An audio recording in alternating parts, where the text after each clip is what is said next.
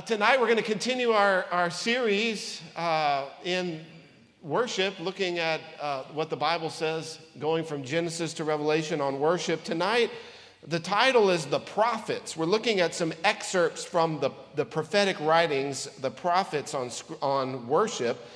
And we're going to start in the book of Isaiah chapter 29. And do any of the kids here tonight know what book comes before Isaiah? Can anybody tell me? Are any of the kids paying attention tonight? My kids paying attention? Anybody know what comes before Isaiah?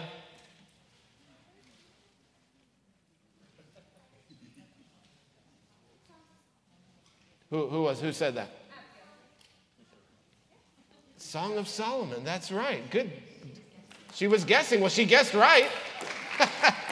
Great job, Abigail. That's awesome. Yeah, so Proverbs, Ecclesiastes, Song of Solomon, and then Isaiah, and Isaiah chapter 29. And we're going to look at this quote here that Isaiah gives about worship.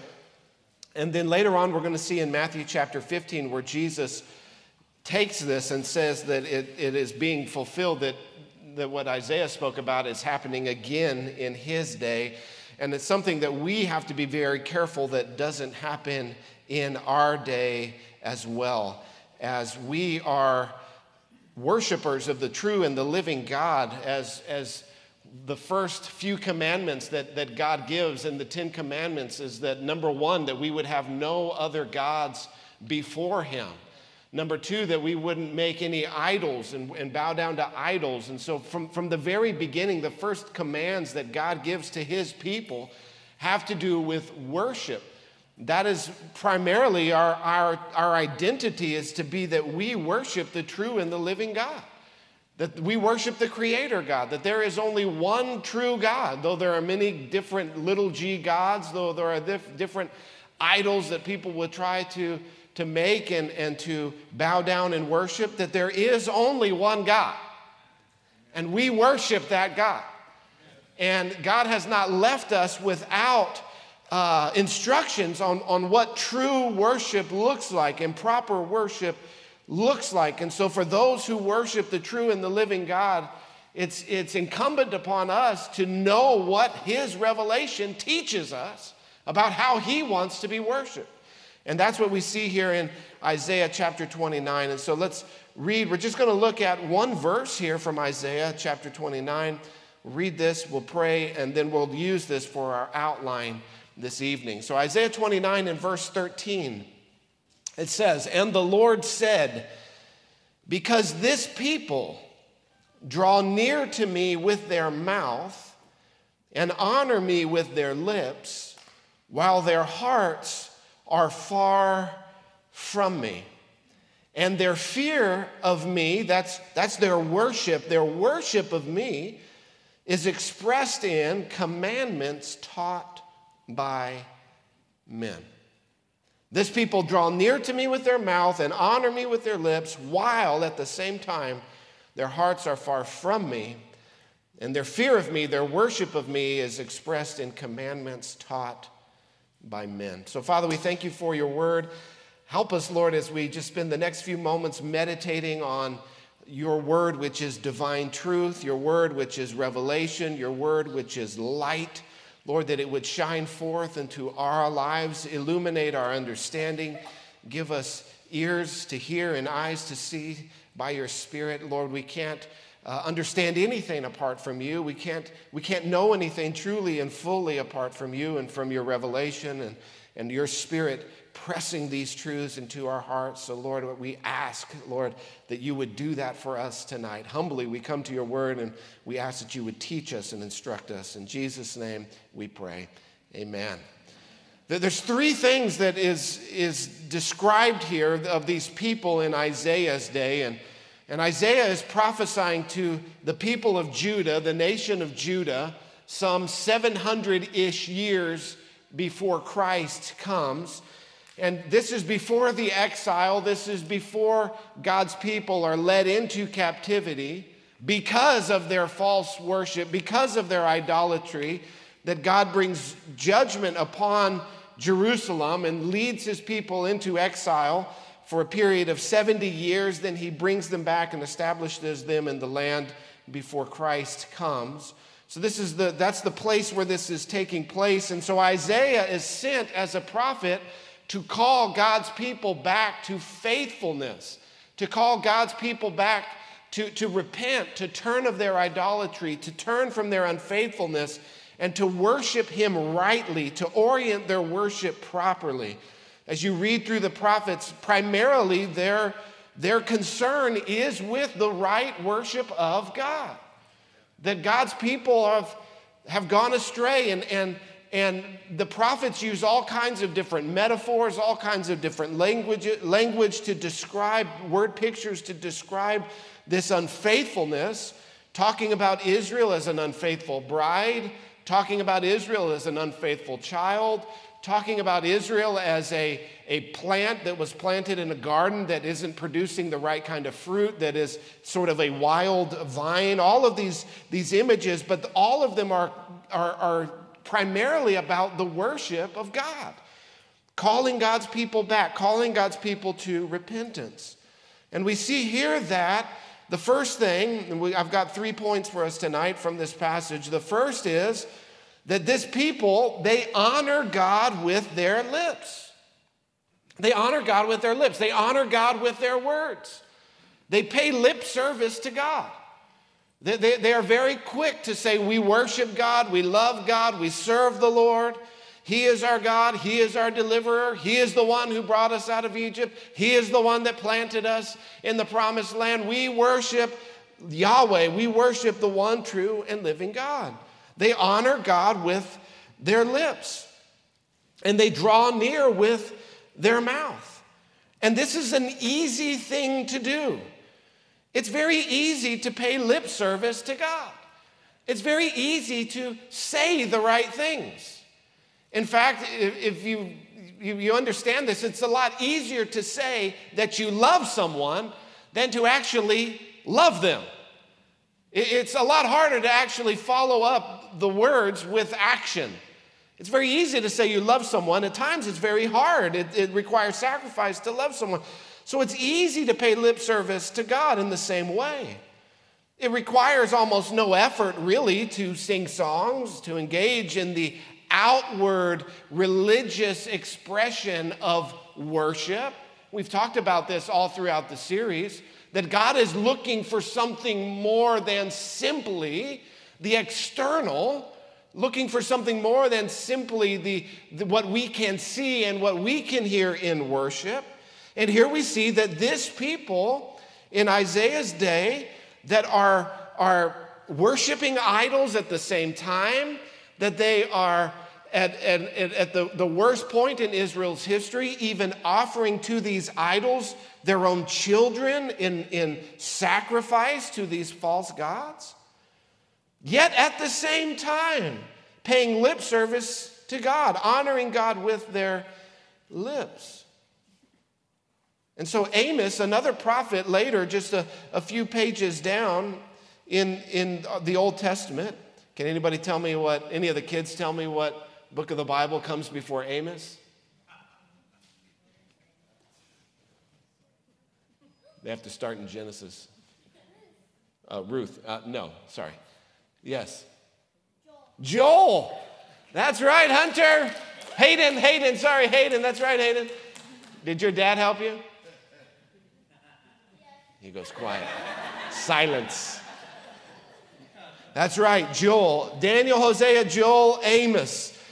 Amos chapter 5, the prophet Amos speaks about this. In verse 21, Amos 5:21. Because their hearts are far from him, they're only honoring him with their lips. Listen to what God says about the worship of his people. Verse 21, God says, I despise your feasts. I take no delight in your solemn assemblies. Even though you offer me your burnt offerings and your grain offerings, I will not accept them. And the peace offerings of your fattened animals, I will not look upon them. Take away from me the noise of your songs. To the melody of your harps I will not listen. But let justice roll down like waters and righteousness like an ever-flowing stream. Again, this is a people that have perfected the outward expression of worship. There are people who have perfected the ritual. They've perfected the time and the place. They've got it down. They've got their offerings down. And this is intricate worship. This is elaborate worship that they're putting on this show. Not only is it sacrifice, but it's burnt offerings and it's burnt incense. It involves ritual cleansing here. It involves the dietary code of the Old Testament and fellowship offerings and grain offerings and drink offerings. And here it says that they're even involved in worship with music. But God calls their songs noise. And he says that the melody of their harps, that he will not listen to them. And the prophets, their message is stark, it's startling, it's confrontational, it's bold. They've perfected this show of worship. But like Isaiah says, their hearts are far from me. And so the prophets call them out. The prophets say it's all a show. There's no substance behind it. It's only a pretense. There's truly no sincerity of heart. It's only the lips. That their worship is not from their heart. It's only external. Now, how can God know this? How can the prophets know what's going on in people's hearts? Well, the Bible tells us all over the place that God sees our hearts.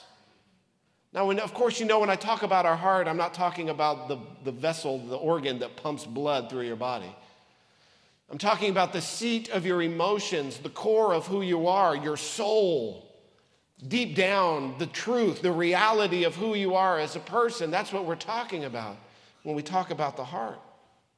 You remember what God told to the prophet Samuel when he sent Samuel to anoint a new king of Israel? You remember how Samuel saw the first son of Jesse and said, "Oh man, look at this guy. He's a stud. He's head and shoulders above everybody. He's good looking. He's smart. He's got to be God's pick." God says, "No, I've rejected him." And he tells Samuel, he says, "You look on his height and his stature, but I have rejected him. For the Lord sees not as man sees. Man looks on the outward appearance, but the Lord looks on the what? The heart." God sees the heart. God sees your heart. God sees my heart. We only see what we can see with our natural eyes. We only see what is available to us with our five senses, but the Lord sees beyond that. The Lord sees to the core of our being. Jeremiah 17, verse 10 says, "I, the Lord, search the heart and test the mind to give every man according to his ways, according to the fruit of his deeds." That the Lord not only looks on our hearts, but the Lord searches our hearts. The Lord sees down deep into the deepest crevices of our hearts. The Lord sees what nobody else sees. He not only searches the heart, the deepest seat of our emotions, but it says here he also searches our minds. He tests the minds. That the Lord knows even our thoughts. I don't know about you, but that puts the fear of God in me. It puts the fear of God in me. Because it's not hard to put on a show. It's not hard to make everybody think that you've got it all together. It can be done. But in doing so, guess who we don't fool? We don't fool God. He sees the very thoughts that we think. The very thoughts that we think. It's a sobering idea. It's a sobering thought. He searches the heart. He tests the mind. I wonder how often we live in that reality, that God sees even our thoughts. Psalm 44, verse 21, it says this, "Would not God discover this? For he knows the secrets of the heart." The things that nobody else knows, guess who knows it? God knows. God knows it. The things that nobody else sees, the things that is only on the inside, God sees it. And the message that Isaiah brings and that Amos brings to God's people is that he has searched their hearts and he has weighed them in the balance and he has found them to be wanting. That on the scales of eternity, they honor, number one, him with their lips, but number two, their hearts are far from him. It's a good thing to honor God with your lips, amen? It's a good thing to sing him praises. It's a good thing to worship him with the music. It's a good thing to be ushered into his presence. But it is a bad thing to do that if your heart is not towards him. These people, they've perfected the show of worship. They've got it down to a science. They know when to fade the lights up. They know when to send the smoke in. They know when to fade up the B3 organ to get the feels going. They've got it down to a science. But God says, your hearts are far from me. This isn't only what Isaiah says to his generation, but this is also what Jesus says to the generation that he lived in. So that's Matthew chapter 15. Flip over there with me to Matthew 15.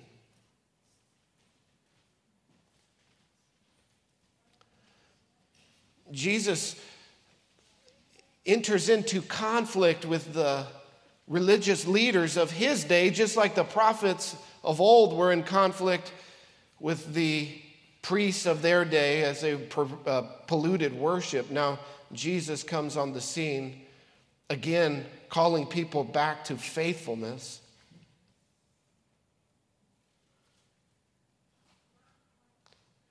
Verse 15, it sets up the context of this, or verse 1 of chapter 15, the context of where Jesus makes this statement. The Pharisees and scribes came to Jesus from Jerusalem and said to him, "Why do your disciples break," notice here, not break the commandment of God, but break what? The tradition of the elders. For they do not wash their hands when they eat. Now here they had developed a tradition that before you eat, you must ceremonially cleanse your hands in a religious ceremony. They're not talking about germs and bacteria and using dial to clean off the things that would cause you to be ill before you would eat something with dirty hands. No, they're talking about ceremonial washing, which in Jesus' day, when you don't have access to clean running water all the time, it could actually, depending on the water that you use before you eat, could actually make your hands more dirty by putting them in this stagnant water. Nevertheless, they've developed this tradition that because they live in a world that's full of Gentiles, that before they eat, they have to wash themselves ceremonially. This was not the commandment of God. This was the tradition of the elders. And Jesus teaches his disciples to stop following all these people's religious rules that are just an outward expression of religiosity, but again, their hearts are far from God. And so the Pharisees come and they say, "Jesus, your disciples are eating, but they're not washing their hands." And Jesus says this to them. He says, "Why do you break the commandment of God for the sake of your tradition?" So they've added all of these rules, they've added all of these traditions that make themselves look very righteous on the outside. But nevertheless, in doing those, they themselves violate God's command. For God commanded, honor your father and mother. Can any of the kids tell me what commandment that is? Honor your father and mother? 5. Yeah, good. They all raised their hand, 5. I'm not sure if they all raised their hand to tell me or if they all just raised their hand, but yes, to honor your father and your mother. And whoever reviles father and mother must surely die. But you say, so this is what their traditions are, you say, if anyone tells his father or mother, what you would have gained from me is given to God, he needs not honor his father and mother. So, for the sake of your tradition, you have made void the word of God. You hypocrites, well did Isaiah prophesy of you when he said, this people dishonors me with their lips, but their hearts are far from me. In vain do they worship me, teaching as doctrines the commandments of men. Jesus comes to his generation and he says, the same thing has happened here. The same thing that happened in Old Testament Israel is happening here again. A people who honor me with their lips, but again, their hearts are far from me. And again, this is not just Israel in Jesus' day. I think that you could make an argument that this is the state of the professing church in America today. That's happening right here, right now. It's not just in Isaiah's day. It's not just happened in Jesus' day. It's happening in our day. Did you know that 64% of Americans today claim to be Christian? Claim to be followers of Christ? That's as of 2020. 64%. I don't know about you, but I don't feel like I live in a country where 64% love and serve and worship and bow the knee to Jesus Christ. When you go into the stores, does it seem like they're worshiping another God? Yes, it does. Does it seem like there's some idols in our land today? Yes, it does. It does not seem like 64% of people worship Christ. Again, 50 years ago, you know what that number was? Just 50 years ago, which, as someone who's 41, that wasn't that long ago. 50 years ago, that number was 90%. 90% would have said, I follow Jesus, I'm a Christian. How did we go from 90% 50 years ago to 64% today, but living in a world where the reality is much, much less? It's because we have people who will honor God with their lips, but their hearts are far from him. They will profess faith, but they do not possess faith. They will call themselves Christian, but they have no heart towards God whatsoever. This is why Jesus, in the book of Revelation, the message he had to the church of Ephesus was that you have abandoned your first love. You have abandoned your first love. You have walked away. Your heart has grown cold. Your heart has grown cold, honoring God with our lips, but having a heart that is far from him. And Jesus says this has happened here in my day. Isaiah prophesied about it in his day some 700 years before Christ, and now here 2,000 years after Christ, we live in a culture that its heart has grown far from God. That there may be still some places in our culture where people pay lip service to God, but God doesn't just care about the externals. God cares truly about the hearts of people. I'm going to read another passage from the prophets tonight. It's Joel chapter 2. What is the remedy here? What is the remedy? Joel chapter 2, of course, Joel comes right before Amos. So Joel, Amos, Joel chapter 2. Here Joel gives us, he calls the people back. And in chapter 2, verse 12, he gives the remedy. That in this kind of culture, in this kind of place, there is still hope because we serve a very merciful God.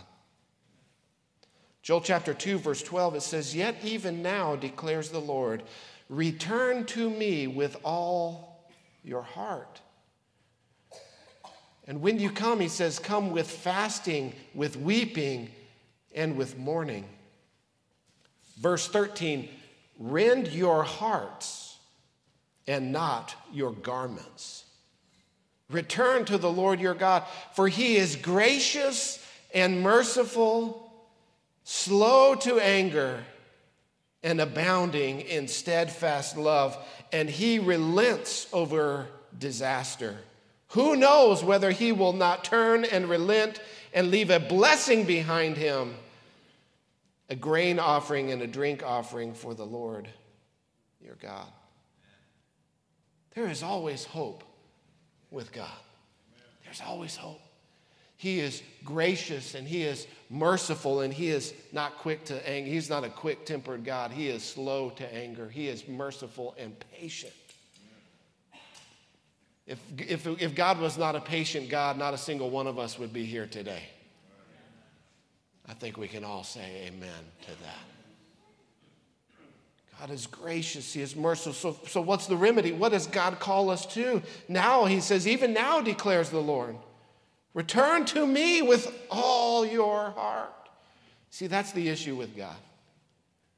He's God. He's not going to settle for second. He's not going to settle for third. He's not going to settle for 90%. He wants all of you. And he deserves all of you. All of your heart. This is where Jesus said to seek first the kingdom of God, that God is our preoccupying thought. He is the direction of our lives. He is what our hearts are aiming towards. It is in him that we live and move and have our being. Return to him, return to me, he says, with all of your hearts, with fasting and weeping and mourning. That we come broken because of sin. We don't come proud. We don't come arrogant. We don't come on our own efforts or our own merits. We come broken before the Lord. In verse 13, he says this is such a profound thought. He says, to rend your hearts and not your garments. He says, don't just come to me and put on an outward show of repentance. Don't just come to me and make a show of it. No, rend your hearts.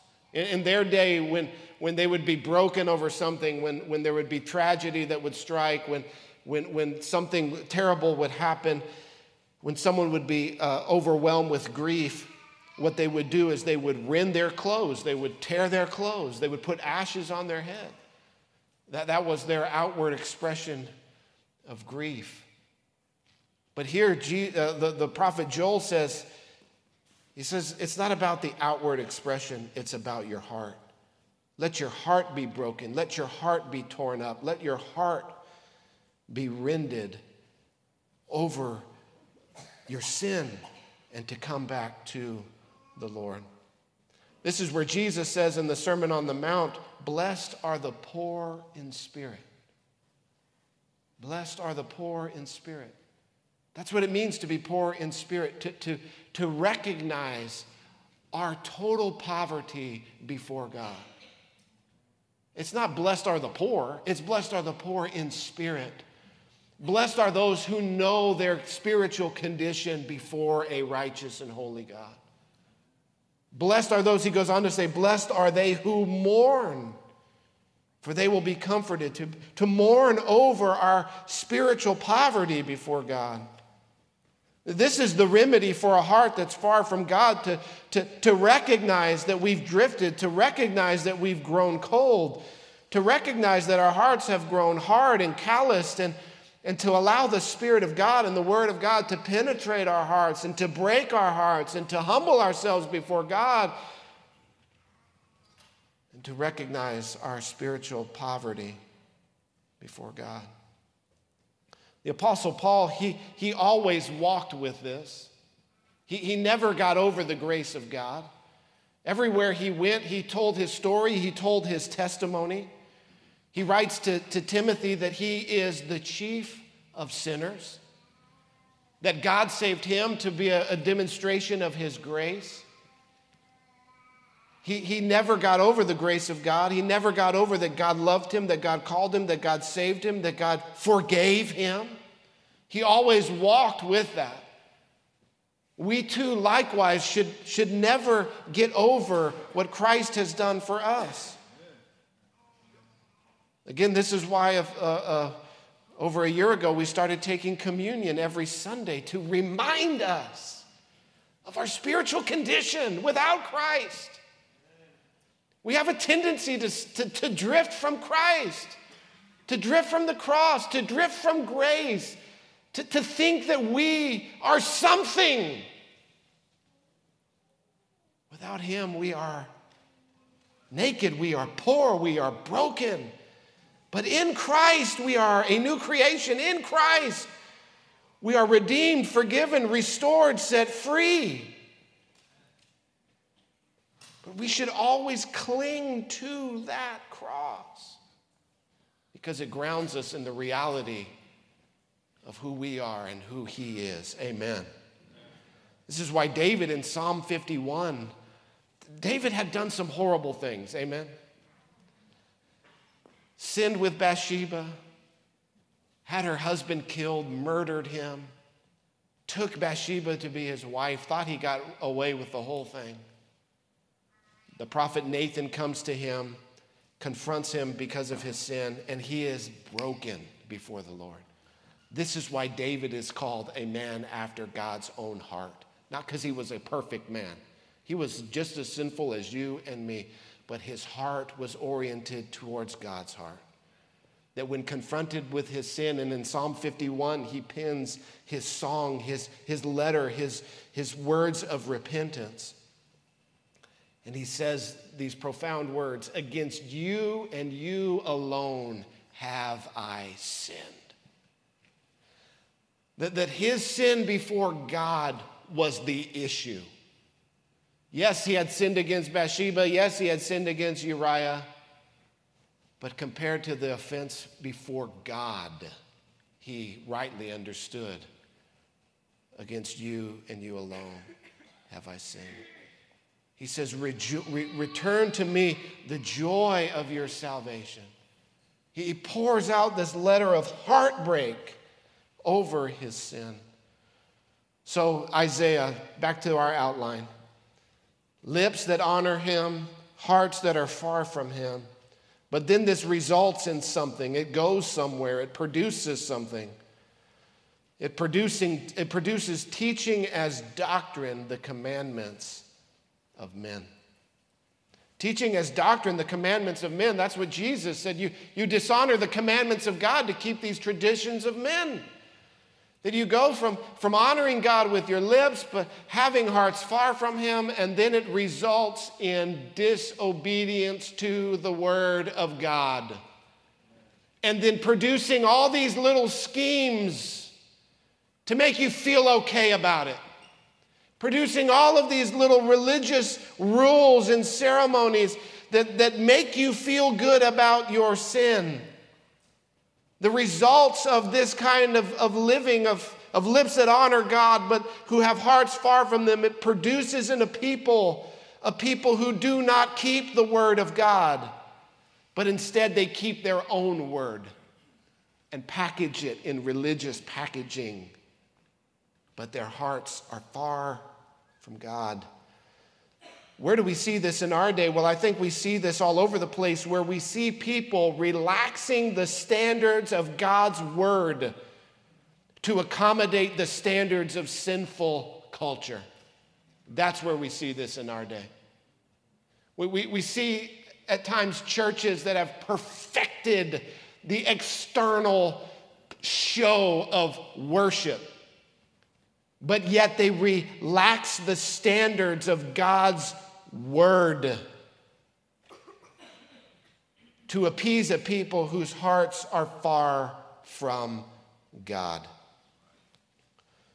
1 John chapter 5, I want to read a passage here. 1 John. You all know this. This is something that's very familiar. We've gone on, I've covered this many times before. 1 John chapter 5.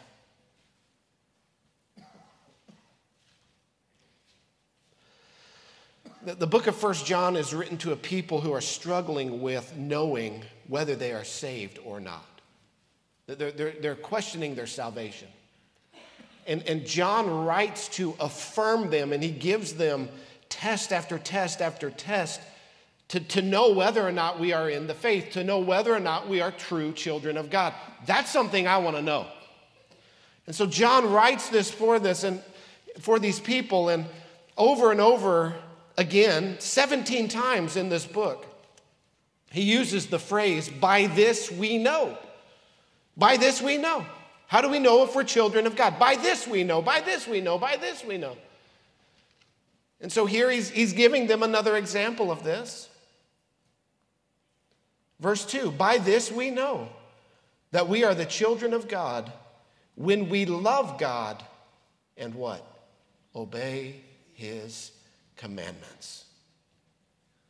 For this is the love of God, verse 3, that we keep his commandments, and his commandments are not burdensome. For everyone who has been born of God overcomes the world. And this is the victory that overcomes the world, our faith. Who is it that overcomes the world except the one who believes that Jesus is the Son of God? How do we know that we are of the children of God? By this we know. We love God and obey his commandments. We don't find his standards. We don't find his word. We don't find his commandments. We don't find his law to be burdensome. We don't chafe against it. We don't read the 10 Commandments and say, oh, man. No, we say yes and amen. His commandments are not burdensome to his children. That doesn't mean that we will never break them. It doesn't mean that we will never be tempted into sin. And John deals with that right at the beginning, chapter 1 and chapter 2. He says, I'm writing to you that you would not sin, but if any of you do sin, we have an advocate with the Father, Jesus Christ the righteous. So again, it's not that we will never be tempted and that we will never break God's commandments, but that it is that the orientation of our heart is that we want to serve God. We want to love God. We want to keep his commandments. We want to be in fellowship with him. We want to obey him. Not that I will be perfect, but it is the ultimate desire and orientation of my life. But here we live in a day where the church, where God's people, where across the pulpits of America, the standards of the Word of God are being relaxed to accommodate the shifting sand of our sinful culture. This idea was snuck into the church some 40 years ago under the seeker-sensitive model. Seeker-sensitive church that said, we don't want to offend people. We don't want to offend people by God's standards, by God's law. And that's the one thing the seeker-sensitive movement had correct. The Word of God is offensive to sinful humanity. They had that right. It is offensive. The law of God is offensive. But it shows us our need for a Savior. Paul says, without God's law, how would I ever know that I was coveting? How would I know what sin was without the law of God?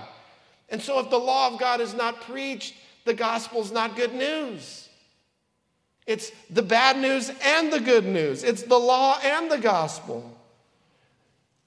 And through this whole seeker-sensitive model, this teaching as doctrine, the commandments of men, has snuck into the church. Remember in John 6 when Jesus had the multitudes were seeking after him, thousands of people. And Jesus begins to teach them, you must eat my flesh and drink my blood, or you have no part in me. And the multitudes left in one day. They said, we don't want any part of this. The multitudes left. Jesus, when he got down to the essence of what the gospel was, the multitude said, we're here for the fishes, we're here for the loaves. He turns to his disciples, he says, are you going to leave me too? And they say, what did the true disciples say? They said, where else can we go? Because you have the words of eternal life. The multitudes fled, but the true children of God in that moment said, Jesus, this is the best message you have ever preached. We want more of this blood and flesh stuff. We want to partake of you. This is where Paul writes in 2 Corinthians that the message of the gospel, to one it is a fragrance from death to death, but to another it is a fragrance from life to life. Who is sufficient for these things?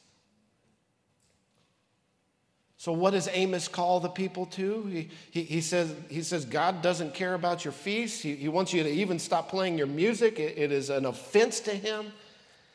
But he says, let justice roll down like waters and righteousness like an ever-flowing stream. That the result of a heart that is turned towards God is justice and righteousness.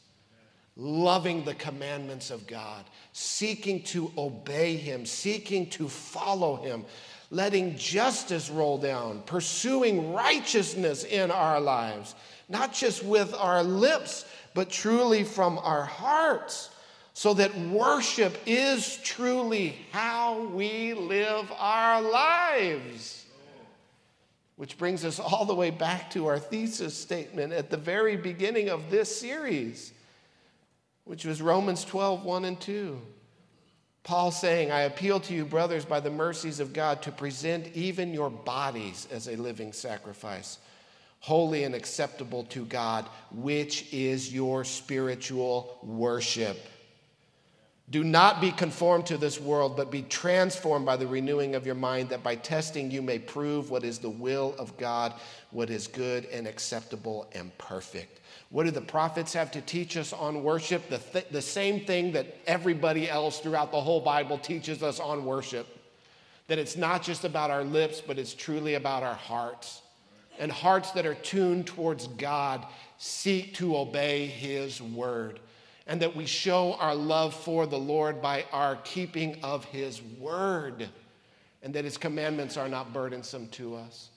That he is the object, that he is the source, that he is the target to which our hearts and our lives and everything we are doing and everything we are living, that it is geared towards him and bringing our lives into faithful obedience to his word. And that is worship.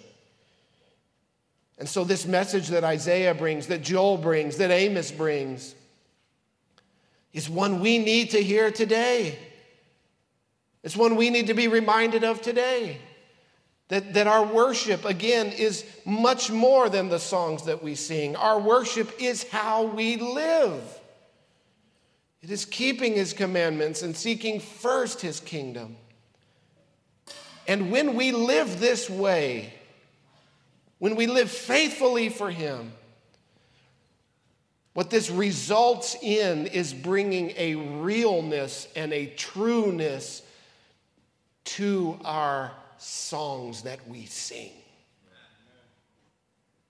It brings a depth to our worship and a passion to our worship like we've never experienced before.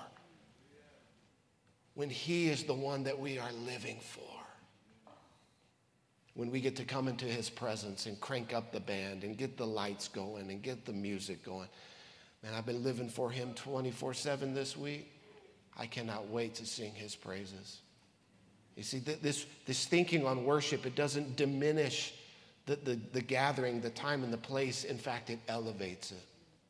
It makes it a priority. I don't want to miss it. I need to be there. I want to sing God's praises this week because I've been worshiping him all week long. Amen. I invite you to stand with me tonight. Anytime you get into the prophets, you're going to have a heavy message. The prophets do not have light words. It is always weighty when you dive into the prophets. And so I know this is a weighty message for us tonight, but I pray that God will use it in our lives to bring honor and glory to him. Amen. Let's close in prayer tonight. Father, we just thank you for your word. Lord, you are the true and the living God. There is no God beside you. And Lord, you have called us to be worshipers, to worship you in spirit and in truth. Lord, I pray that you would press these truths into our hearts.